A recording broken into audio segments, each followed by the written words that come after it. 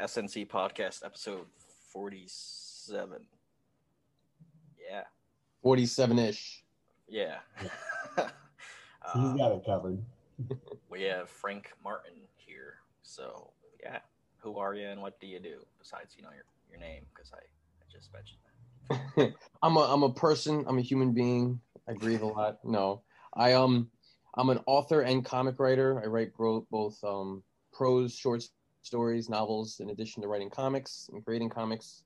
All sorts of genres. I don't kind of stick to one. I write horror, fantasy, thrillers, sci-fi, comedy, you name it. I kind of try to dabble in it. And right now I have a horror book on Kickstarter that I'm talking about, and people seem to be responding well to. So I'm kind of glad because it's super weird. It is weird. Well, you kind of like answered one of my questions that I actually had, bullet point things. So that's cool. Well, ask it anyway, and I'll. Oh, it was do you just like the horror genre? But Do I just like you just answered. I like it all. No, yeah, seriously, I do kind of like everything, and that's just not for just stories and fiction. Like I kind of like music too. I kind of like everything. Kind of dabble into whether it's rap or rock or country or jazz or classical or whatever. So I don't know. I guess I'm like sort of a Renaissance man. I don't. There's nothing I really don't like. If it's good, I like it. That's kind of my motto. Kind of just enjoy the arts in general. Yeah. I mean, there's so much stuff I like prefer over others. Like I could only handle so much romantic comedy.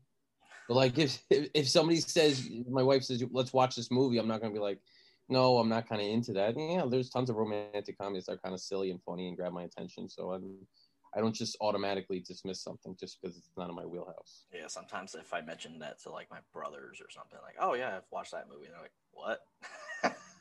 I can't think of one right now that's not super girly, but yeah. Yeah, I mean, they exist. There are some romantic comedies that kind of try to cater to the male side of the audience, the husband that was dragged to the theater. So they're out there. Like the Adam Sandler ones, like what was it, 50 First Dates? Oh yeah, like 50 First Dates. 50 First Dates was pretty funny. Yeah. Then there's that The Wedding Singer. There's one with This Is War with what's his name? Tom Hardy and somebody else. They're two contract killers, but they're fighting over a girl or something. So there's like a whole bunch of action. It was kind of a dumb movie, but it was like they tried to make a romantic comedy out of something that was not. Yeah. Ooh. Sneeze. I'm back. Yeah, I like basically any genre of like comics, music. No, I don't like rap, except for like, well, I guess I can't say I don't like rap. I like Dylan's brother's music. Because that's like getting into like the EDM hip hop. Yeah, but I don't like just swearing for no reason and stuff like that. You don't like gangster rap. Yeah, I like that. Yeah, rap has evolved significantly over time. I'm not a big fan of the quote unquote rap that they put out these days. Yeah, the trap. Or like that song that just came out. Is it called WAP? No, I'm good. I will never listen to that song. I don't like the one girl that's in it. I don't know the other one. And Cardi B. Yeah, I don't like that. The one who got famous and then was like, yeah, I used to drug men and steal their money. And then like I'm pretty sure you're still within like the legal boundaries of getting in trouble for that kind of stuff. Bragging about it. I don't know if that's a good look.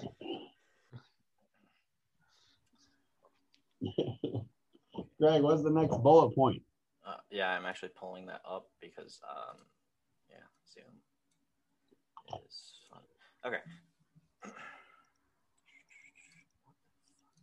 Okay.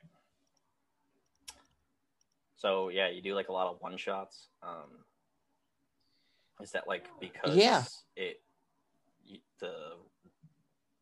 whatever you write and create, is it just for one shot, or is it like not necessarily? I mean, I made the mistake of my very first comic project as a wide-eyed creator. I wanted to do a 6-issue series because I don't know, for some reason 6 issues is like the magic number as far as when you talk about mainstream comics or big two or whatever. I had a 6-issue story. I wrote the entire script for every single issues, and I tried to produce it, and I had no idea what I was doing, and I kind of ran face first into a wall. So from there, I took the advice that everybody says after that, which now I give to people because it's the right thing, is you start small. You start with short stories and one-shots, self-contained stuff that you can kind of get in, tell your story, and get out. And I really like that. Not that that's what I stick to, but there's something to be said about having a single issue comic, not like a graphic novel, but a single issue where the story is just within that cover, beginning and end. And there's also a practical side to that too, where if you're trying to kickstart or crowdfund or trying to launch it, there's something to be said about pitching a book that it's the book. It's not like this is the book and then it's going to be finished in the next issue that's 6 months away. There's something good about that finality that you're going to buy this product and this product is the product. It's not going to continue on. It's not going to have an add-on or whatever. So, there's a whole bunch of different reasons. Like I like the one shot. Oh, okay, that's cool. Because I plan on doing, at least I know right now, of one shot, and it's based on this serial killer character that's in our universe of a million other characters. And that's a cool thing about one shots too, is that it doesn't necessarily have to be standalone. I mean, you can do a one shot within a universe and it could all be connected, and you could say, look, this is the story, this is it. You could read this comic and be satisfied. However, if you like what we're doing here, there's a whole bunch of other stuff that could appeal to you that you can grab and you can expand from there. So there's a whole bunch of different ways to do it. And especially that's why anthologies are such a big hit in comics, because they're essentially tiny one-shots grouped together, Yeah. There's one guy that I know that doesn't like anthologies or horror. So I sent him the link and I was like, what the fuck? I sent him the link and he's like, oh yeah, I don't like anthologies or horror. I was like, you like this book, so just read it anyway. Oh, okay. Yeah, but it's cool. It probably gives you a lot more freedom to be creative too, because you're not restricted by the fact that you're trying to set something else up. Like the whole setup is the single comic. I mean, yeah, you have. That's also the tricky thing that creators that don't have a whole lot of experience writing stories, they get stuck into. They think that the setup and the story are two different things. First I have to introduce the characters to you, and then I have to tell you the story that these characters are in. And for when you're telling especially a short story like 8 pages, no, it doesn't work like that. You have to mix the two. You have to, right from the get-go, you got to introduce these people and make the reader care about them as you're telling the story at the same time, because comics is all about resource management, like time and space and pacing, because you only got so many panels, you only got so many pages, so don't waste them. Yeah, that was something we came across with our one of our solo series, Ink, and we kind of like told us like who he was by with the visuals, and then we kind of had a narration over the top catching you up on what was going on, and that's kind of how we led that story along, which is, it seemed to work, because like that one once people were done with that story, the very first question was like, when's the next one coming out? That's always the best. That's the best question. When you really know somebody likes your book or your story, the best compliment is not that I liked it. It's like, what's next? Because if they keep going back to it, I very rarely does somebody read something and they're just going to flat out tell you, yeah, I didn't like it. Usually people are too nice. They kind of find something. I liked it. Yeah. It was good. It was good. It was okay. And so you get a lot more pride from what's next. When's the next one? This is a follow-up, especially with this book, because the book I have in Kickstarter, it doesn't end on let's just say the most even or of notes. So a lot of the first question everybody asks is, when's number 2 coming out? I'm like, no, this is a one shot. That's it. You're gonna have to be happy with what you got. They're like, no. So Nice. Yeah, it's a very interesting story. I was heavily influenced by like Are You Afraid of the Dark growing up. And a lot of those end on those kind of beats, those kind of notes. Yeah, that makes a lot of sense because it does. It just has that like uncomfortable feeling at the end where you're like, what did I just go through? Yeah, and yeah. So watching Are You Afraid of the Dark, those have trained me a little bit. I watched the entire series as a kid. I loved it, and I grabbed it on DVD. I have the first 2 seasons on DVD. I just watched them all with my kids, and I didn't even realize it. After watching all the seasons, I'm like, this show has really influenced me for like my entire life in writing because it's got everything. It has horror, it's got sci-fi episodes, it's got fantasy episodes. So it really allowed me to dabble in everything and influence me with everything. And they're essentially, it's an anthology show, so it's really, they're one shots, all of them. They get in, they introduce you to the characters, they take you through the characters' experience, and then they conclude it in some fashion or another. So yeah, if you want to, that's the moral of the story. If you want to learn how to write one-shot comic books, binge watch Are You Afraid of the Dark? I was about to say that actually is probably a great way to get experience to a lot of things very quickly because they're also short stories. They're not that long. So like, you can get like a bunch of stuff, absorb it quickly and then move on and then let that like, just sit in the back of your head. And if you're a creative, something will pop in your mind later just from, having like those weird, awkward endings. And then you're just like, oh, like, but what if this, but what if that? Like, yes. I mean, what's the famous saying? Art is never finished. It's only abandoned. And some writers have a problem with that, especially novelists that I talk to that focus on longer form mediums, and they get asked to write a short story for an anthology, and they trip over their own feet because everything needs to be long. I got to expand the scene. I gotta write more. I got to do more character. And I'm like, no, this is only supposed to be X amount of words. You just got to write it and you got to leave it, and you got to kind of be happy with that. So. Yeah, it's a tricky thing for people that are used to long drawn out things, which in comics, in the very beginning, the golden age, the silver age, at those original Spider-Man books, they had two stories in every book.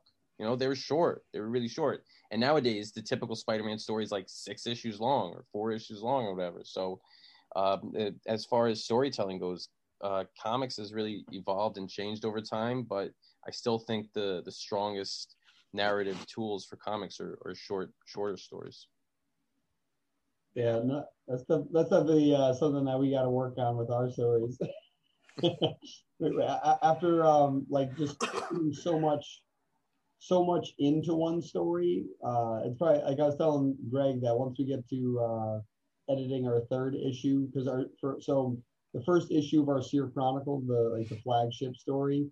Basically, we did too much in it, and so now that we're rewriting it, we're like expanding it, so it's gonna be much closer to like a graphic novel. Just because there wasn't a good way to get all of it in there at once because we did too much in one issue. Where we probably could have broken that into 2 issues, and that would have been a lot cleaner. And then the same with the 2nd issue, like based on the fact that we set so much stuff up in the 1st issue, we had to bring it back at least a little bit in all of these different aspects.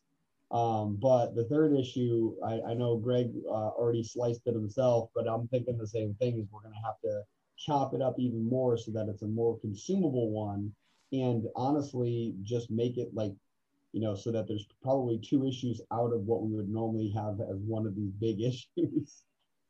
Yeah, those decisions are always tough when you have a story in mind and you have a vision for how it's going to be presented, and realizing at some point down the line, this isn't going to work. I need to restructure it. I need to refit it, because you get tunnel vision a little bit.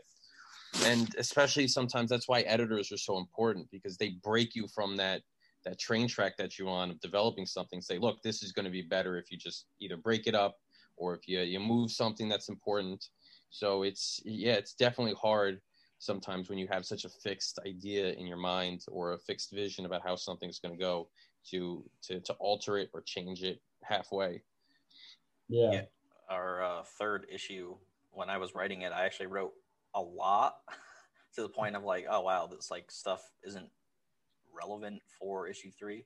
Like all of it's relevant, but it's like. Were you talking about dialogue or just the whole entire story as a story? Like there's like a whole other scene that doesn't need to be in there, so I took that out, and that is for issue 4 now. So like there's this like business opening in the city, but that doesn't need to even be in the third issue, because the third issue mostly is going to be like depressing. So third issue is like a funeral, and like there's other things that happen in it, but like there's character development within that.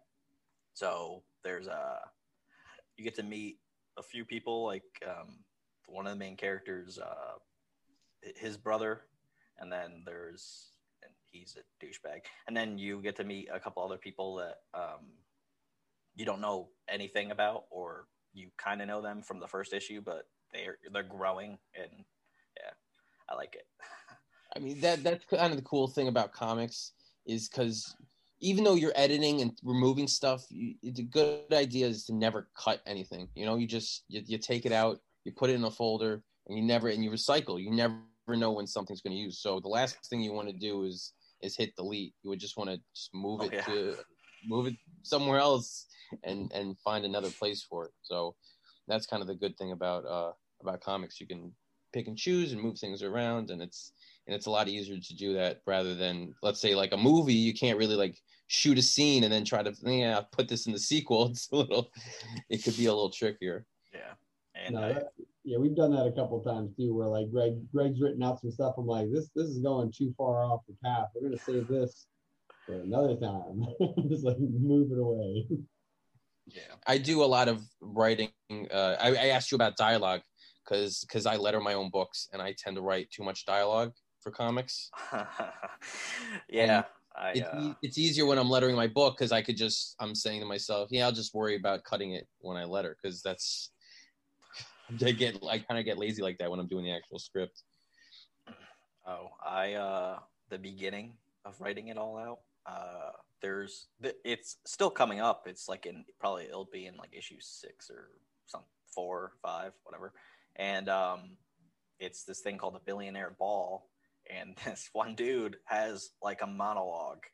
It's just a page, and Dylan's like, "That's too long," and I was like, "Yeah, we have to cut that when we get to it."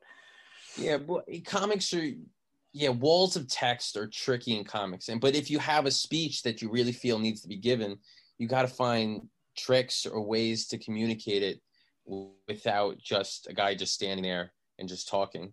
Now, like voiceover narration is kind of a great way to do that. You have a scene play out while he's talking. That's also a great space too. You can kind of combine two scenes together. It will give you a whole lot more pages to work with. Yeah, that's definitely what we did with the Ink comic. Was like it was probably 3 pages of like over narration.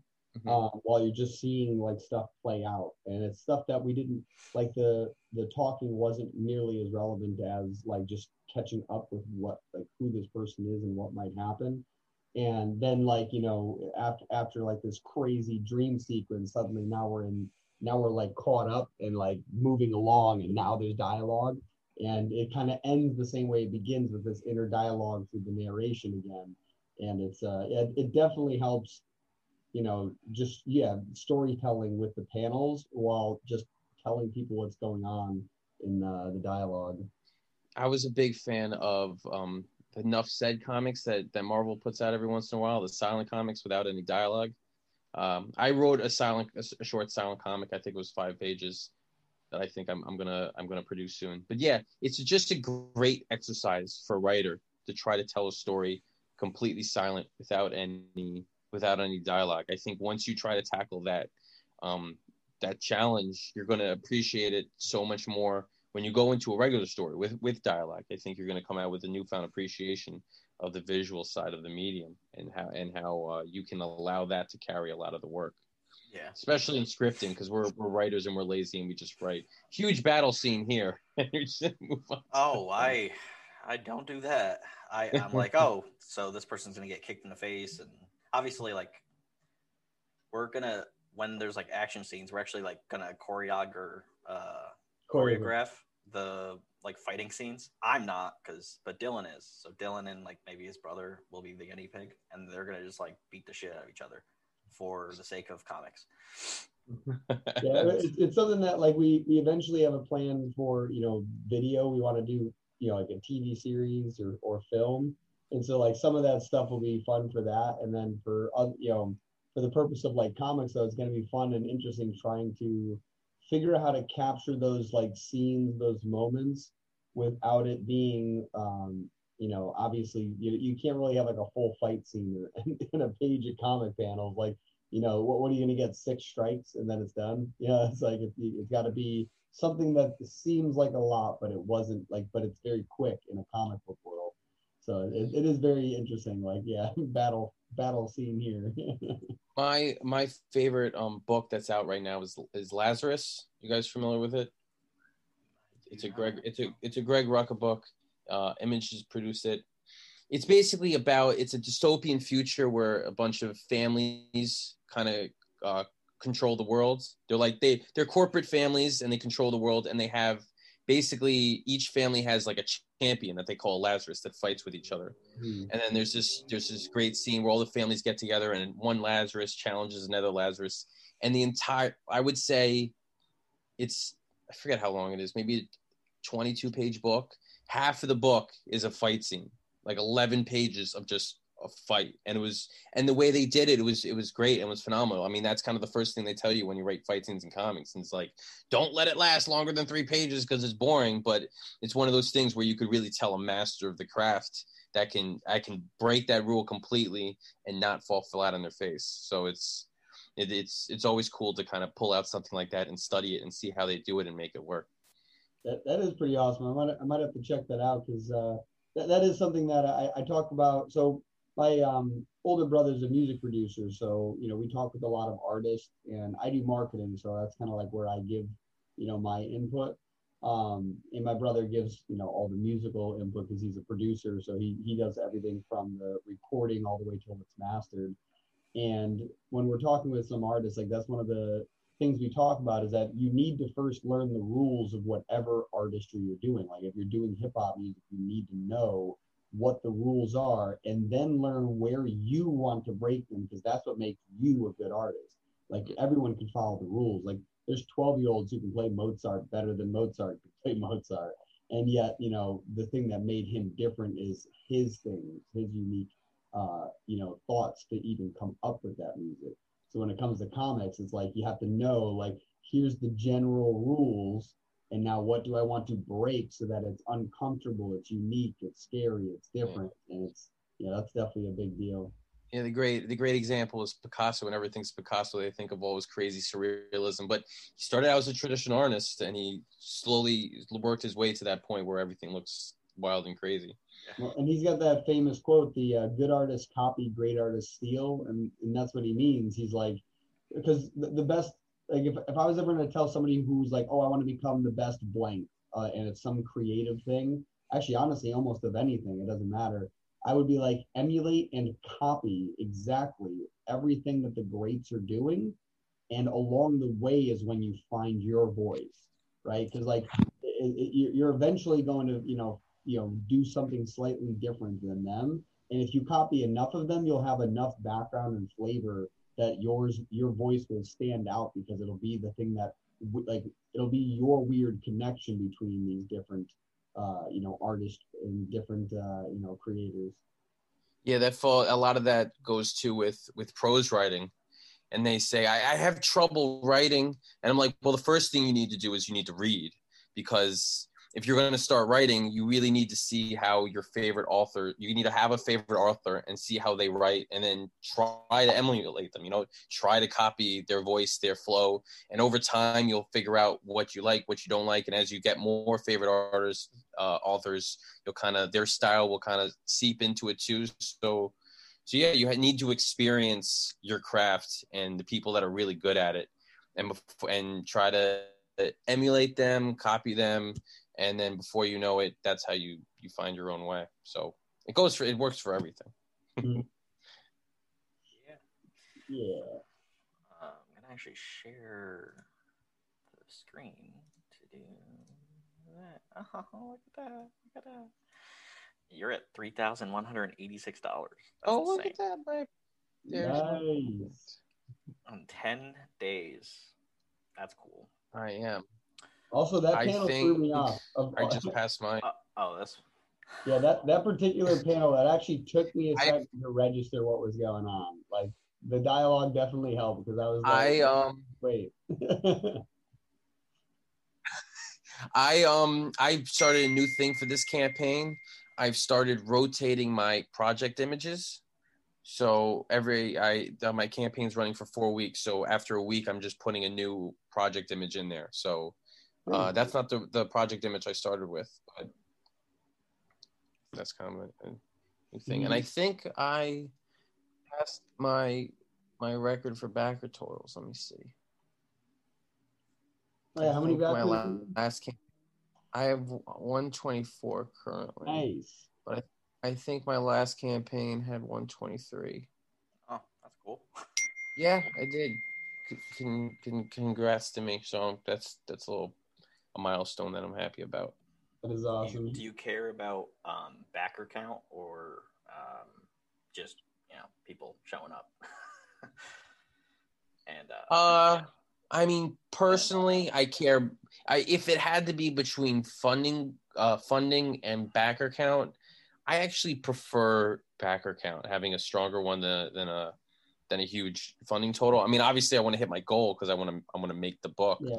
But for the most part, money runs out. You could get money and you're going to spend it before you even know what's going on. But if you get a whole lot of backers, that's people that are going to see your work, enjoy your work, and possibly continue on with you to the next one, which I feel is a hell of a lot more important than just padding the numbers in the bank. Yeah, definitely. That was something that was pretty exciting for our our current running one, but the previous Kickstarter. Like, just seeing that our backer count was, we were beating our past records because it's nice. It's like, oh, look, we've gotten more fans since last time. We've gotten more people to support us since last time, and some of them are just like those random.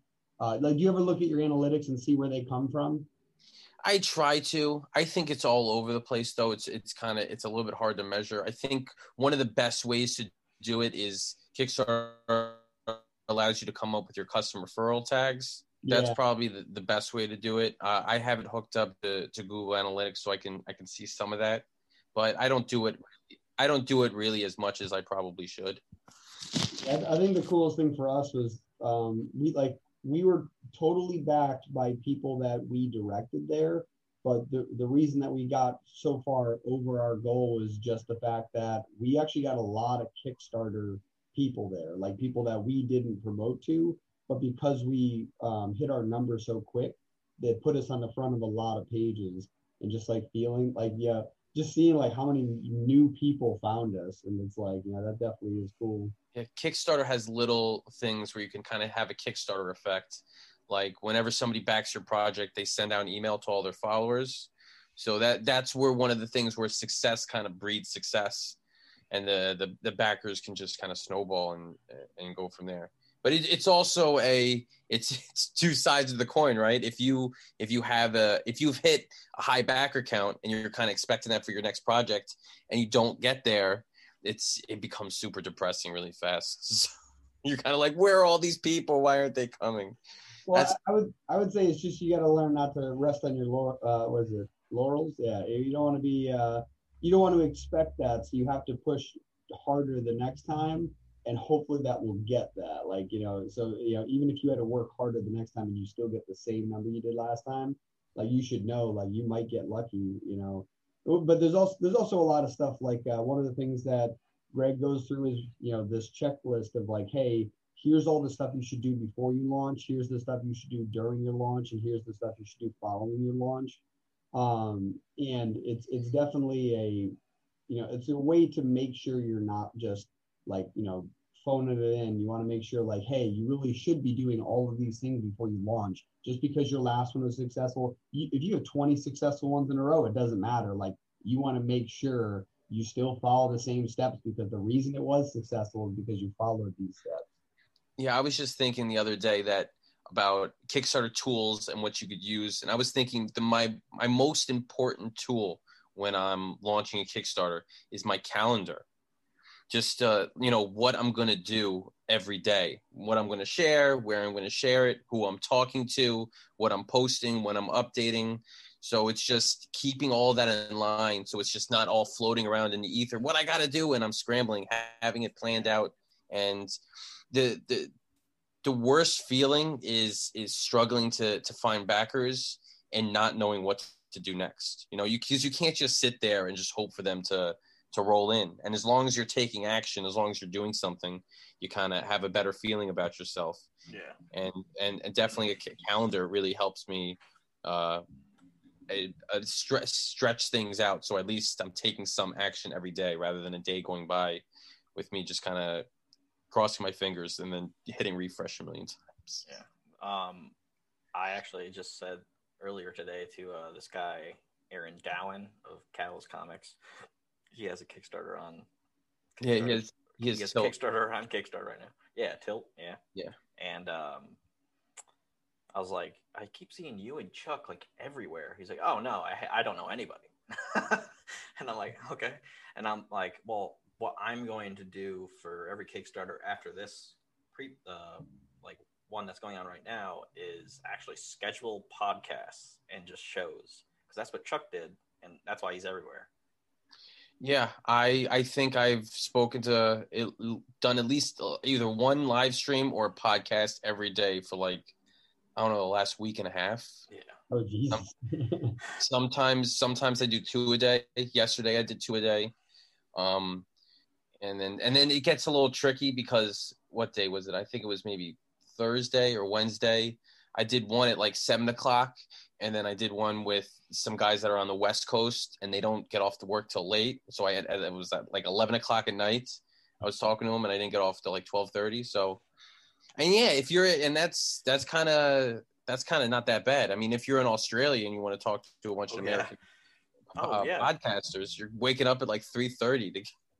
Yeah, I did like a live stream thing on Saturday I think it was Saturday or Friday, out of the blue, just because like something came in the mail that I was like really excited about. It was for our Kickstarter before this one, and we got like our dice in the mail. Nice. It looks just like the die that was drawn in the comic, which makes me really happy. So I was like, oh, I'm gonna show that off, and then I'll. I think that's one of the big things, especially for Facebook, is going live. I think the more you go live, the more you'll show up in the algorithm. Not just your live feed, but all your other stuff too, because they'll see this is a person who goes live, and that's something I don't do. I don't know why. It's something I need to do more of. This was like one of the first times I've done it, because I'm used to talking now, because we do 2 podcasts. Dylan does 7,000 podcasts. Yeah, I've got a problem. Yeah. I'm used to talking. I'm not used to talking by myself. I can't talk by myself. If I talk by myself, I don't think people want to hear this voice. So I try to get at least one person on, like Chuck or Aaron and Matt came on, and they were talking. And we actually had a guy from Australia. So I was just like, oh, that's awesome.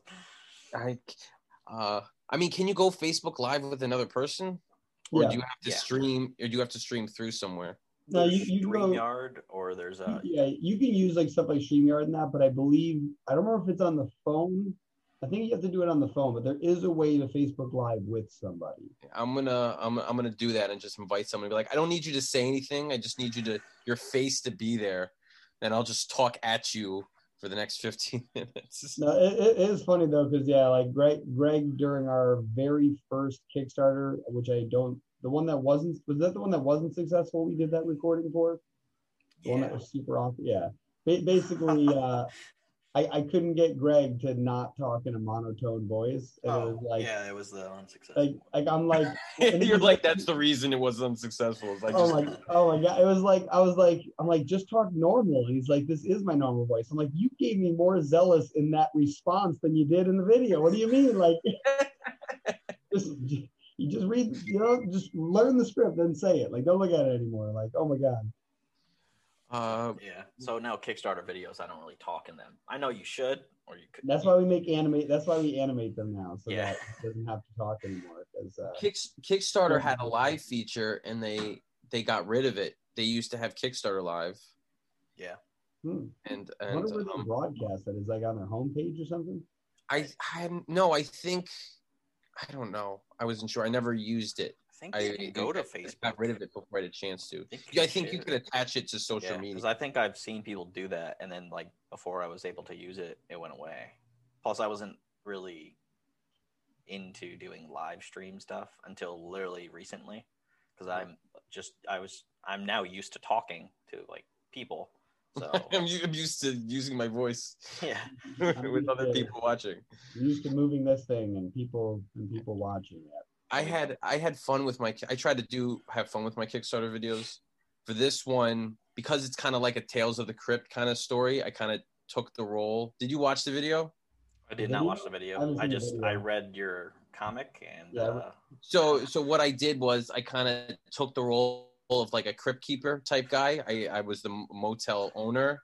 Nice. And I look super weird. I have pajama pants on and a tuxedo top and a bucket hat, and I'm in front of a fireplace with my son's apple juice.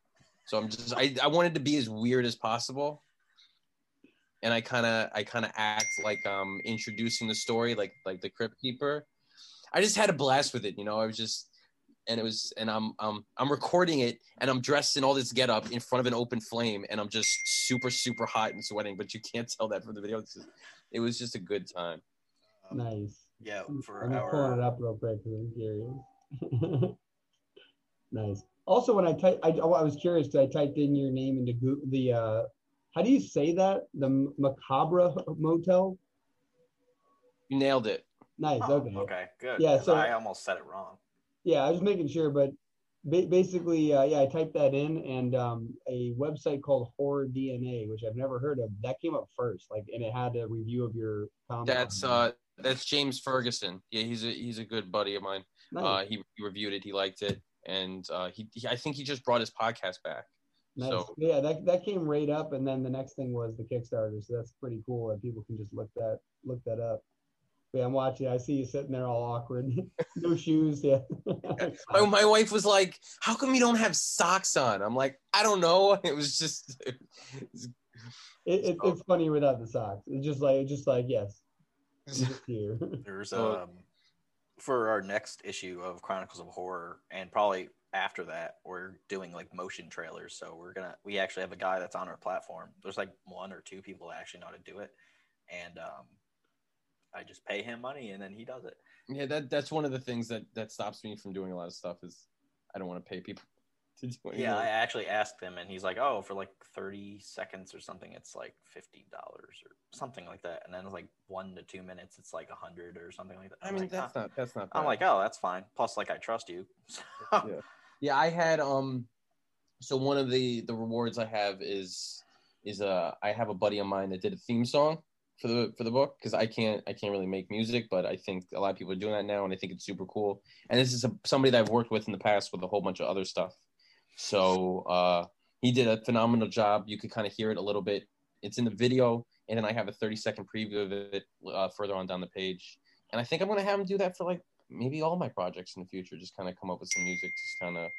It's just another thing. I as you do more campaigns, you want to and you get comfortable with the standard of rewards and fulfillment and this and that. You want to try to find new ways to think outside the box and grow and expand and offer new things that didn't in the past. So yeah, one of those is I have an early backer bonus for the keychain. The first 100, yeah, I saw that. That's pretty cool. It's the first 100 physical backers. So I had a message from a woman the other day. She was the 107th backer. And she goes, I still want a keychain. Do you think somebody's not going to want it? And I said, don't worry. It's the first 100 physical. and so you're still good, which is kind of crazy because I think I've had like 90 physical backers out of 124, which is almost 70, like 75% or something, which is a lot. Usually it's like 50-50. I was actually like kind of happy that in our Seer Chronicles Kickstarter we just did, we had only like 77 physical, so that's better on shipping. So that's why I was like happy about that. But there's like now 10 international people. We're just growing like an international audience, and I'm just like, yeah, that's cool. It's just like shipping to you. I agree. It's shipping. I mean, I love when people all over the place want to grab my book, especially if they're willing to fork over the extra money for the international shipping, which is absurd. But at the same time, it's like I do not trust packaging a book and sending it to the post office and like shipping it to Japan. Like I do not have confidence that it's. I don't like the post office. The post office before they even put it in the truck. Yeah. I've had people send me pictures. They were like, "Your package has arrived. The books haven't, but I have your package." Japan, yeah, that would definitely make sense. No, I'm in New York, and this guy was in New York too. I'm like, you can't take it 40 miles to, like, without destroying the book. I've had people send me pictures with tire marks on their package, like they just ran it over in the truck, and they're like, "Oh, whoops," and then they throw it in the back, like. Yeah, so it's just the cost of doing business. You just have to assume at least 2 or 3 packages, or you're just going to have to replace. It's just overhead. One of the ones that one of the fun things I had happen was I had a box get shipped to me, and I swear to God, it looked like somebody punted this thing because there was a broken hole in the side, and the rest of the box was fine. So it's not like it fell and like got collapsed on itself. Just one puncture right through the side of it, and I'm like, did somebody just like punt this? I was like, what? They were like, all right, I don't want to walk the 3 feet from the sidewalk to the porch. I mean, the funny, what I thought was strange was the guy who got the package without the books inside. It was open. Like maybe they checked it and then they didn't seal it up. And then I'm like, why would the mailman just deliver an empty package? Like you take it out of your bag and you're just like, I've gotten that. In fact, I've gotten 2 packages before. One where the box was clearly opened and checked, and then I opened it, and the only thing that was supposed to be in it was gone. And then another one I think was a set of books, and it was in like those envelopes, and it was already ripped open and put in my mailbox. And I'm like, when did that happen along the entire route? Since it was only with USPS, like for that particular one, I'm like, who did that? Like. Someone had to rip that all the way open, take them out, and then some dumbass had to put it in my mailbox and be like, "Yeah, I guess you wanted an empty envelope." Yeah, exactly. And the guy said, "I'm gonna go to my postmaster at the post office and file a complaint." I'm like, you could do that if you want. I don't really know what you think is gonna happen, but I'll just send you another book. Nothing's gonna happen. And the best is when you have backers that like you enough and trust you enough that just say that's great, thank you for sending me another one, just put it in the package for your next campaign because I'm going to back it anyway. So it's always great when you have fans and customers that trust you enough like that. Yeah. I just got stuff from Vistaprint like a week or 2 ago, and I got these, except they were like rounded instead of square, rectangle, whatever. And what were those? I didn't even see those. Oh, these are just the thank you cards. Oh, cool.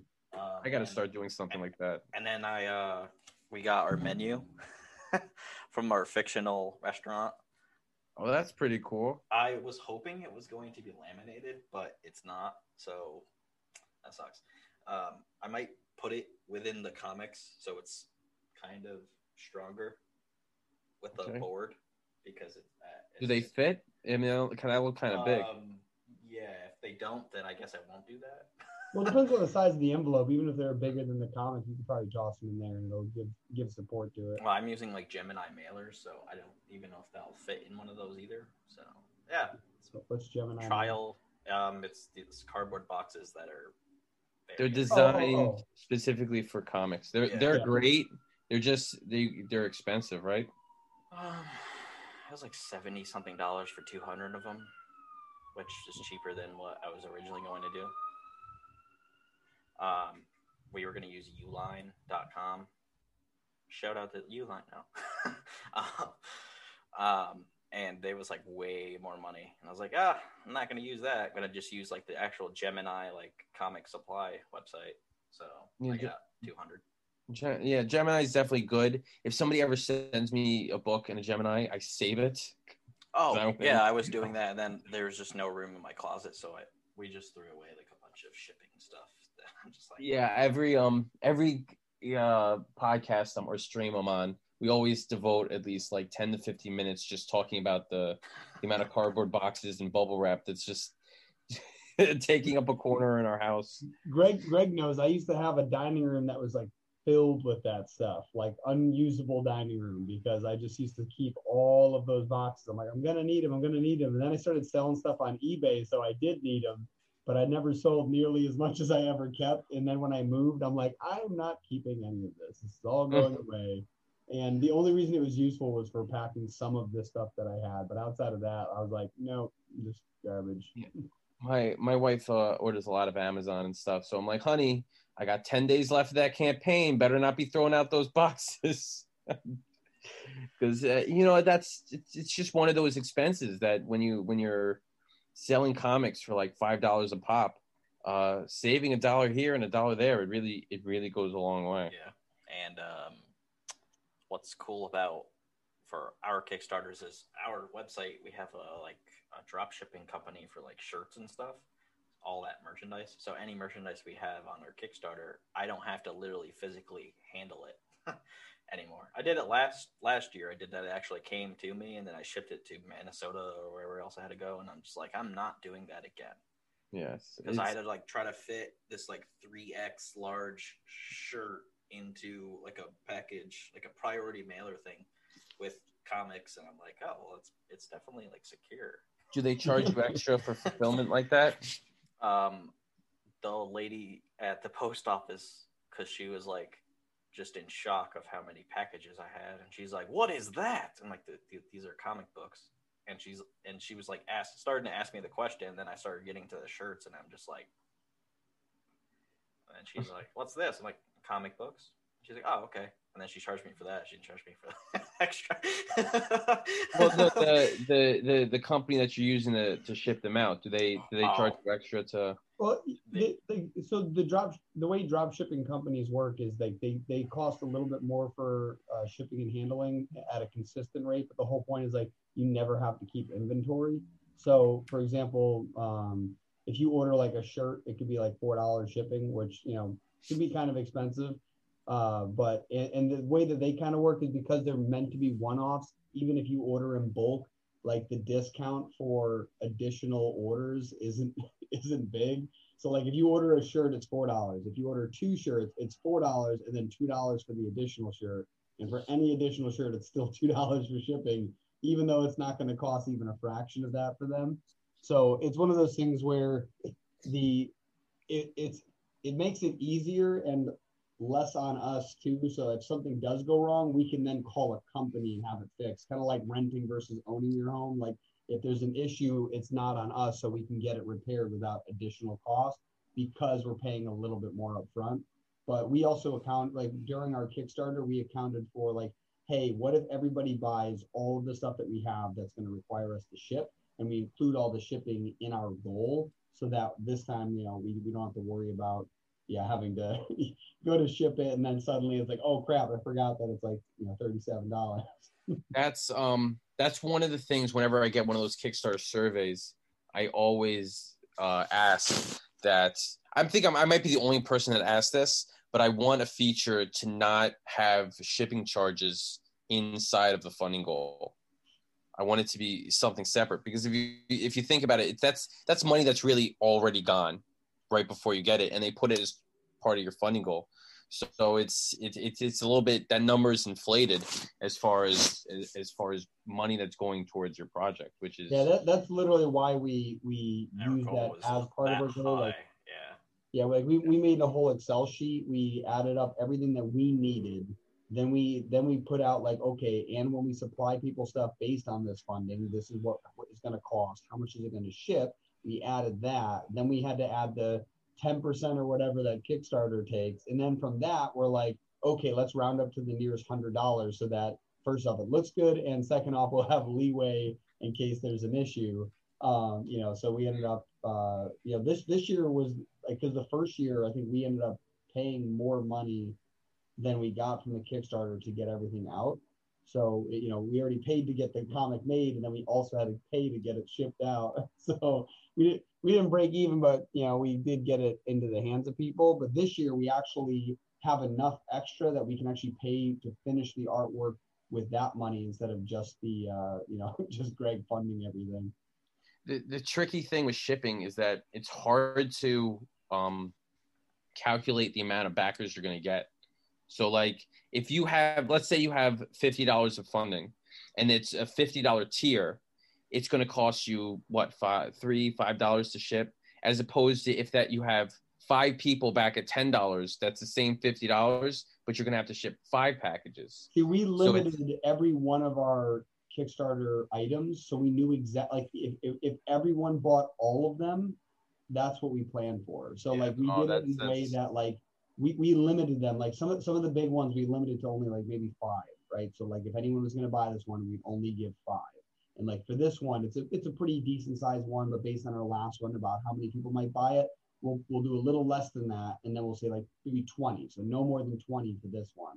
And it worked out great because I don't think we hit the cap for any of them except we hit the cap on the shirts. So there's 10 shirts that were allowed to be given to people. Yeah, and it's cool too because by limiting it, it also makes it a limited, that limited time offer thing where it's like, people want it because there's only one left, right? Mm-hmm. So it actually helps. It helps in pitching the slightly higher backings, and it helps us calculate out our shipping. So yeah, it worked out great. Like we have everything. We have all the money that we need to pre-order everything and get it all set up, and not have to worry about being short like $10 per person because of something we messed up on. That's great. And yeah, Kickstarter is all about planning, man. It's all about, all the work is really done before you hit that launch point. You need everything in order, and it's, you don't want to be in panic mode either after the campaign, because a lot of people think successful campaign ends if you hit your funding goal, but that's just one step. It's just the beginning. And we're actually changing our guidelines for Kickstarter stuff, for the anthologies and all that other stuff for our platform, because this one, it was kind of smooth because we got our goal in like the first day, but then there was just certain things were annoying. Like I was asking Matt and Hector, and they're like, Matt is the one that wrote the anthology, and I was like, so what do you want for the stretch goals? And he's like, I don't know. I'm just like, do I have to come up with everything? I built the Kickstarter page and I'm promoting it. And he's like, I don't know. And I was like, okay. So I had to come up with an idea. And then like Hector's like, oh, what about like a sticker, like the Gravedigger sticker? Because he's like our Tales of the Crypt kind of Crypt Keeper type dude. And I was like, oh, that's cool. So he made a sticker. Hector just did so much work for this Kickstarter that we just feel bad. So like now it's going to be like, he's going to get less work now because just it was too much on him, because he does his job that he does with Maui Studios, and then he does this. Yeah, great. Whenever I want to come up with like stretch goal ideas or reward ideas, I just start browsing projects and just seeing stuff I like. There is an idea that I came up with. These guys that are on our website called Covenant Comics, and they came like if they got a certain stretch goal amount, they unlock like a toy, and it's like a little toy like figure of their Crossbones character. And I was like, that's cool. And I asked the guy that made it, and I'm like, oh, how much is like one? And he's like, oh, like the prototype is $50, and then each one after is $25. And I'm like, I might do that. I might do that for like the next one. And then Hector's like, really? No, that's kind of cheap. And then Matt is like, yeah, like I tried getting a toy of like a zombie character in his Down by Contact comic, and it was like a shit ton. I was like, no, it's like $50 and then $25 after. He's like, but wouldn't that still be a lot? Like, not if you limit it. I mean, you're gonna do it as a stretch goal or as a reward? It'll be probably Like probably a reward that's released when reaching a stretch goal. Yeah, that makes sense. And Because definitely a stretch goal, I mean, that's actually is going to tally up if you get a lot of backers. Yeah. Like I'm happy if we only get 50 backers because we're at like 48 right now on that one, because we don't have a horror audience. Like we've never done anything. Yes, yet. But Ink apparently is horror, and I was just thinking it was superhero based. But people were like, "Oh, I like how like you did like a horror comic with like superheroes." Like, "Oh, sure, yeah, I guess it's horror." Okay. Yeah, it kind of is. It was one of those things that like it wasn't intended to be. It's not that it wasn't intended to be. It's just like that wasn't the aim, and it ended up being like that. And we're probably going to double down on that for like. Oh, the second issue I already wrote. It's creepy. Yeah. That happens a lot with my stories, because when I'm writing, I don't really think about genre. I just think about the story that I want to tell, and whatever it falls into, it kind of falls into. So a lot of people have read this book and they're like, you know what? It's not really a horror. It's more of a thriller. And I'm like, okay, I don't really care.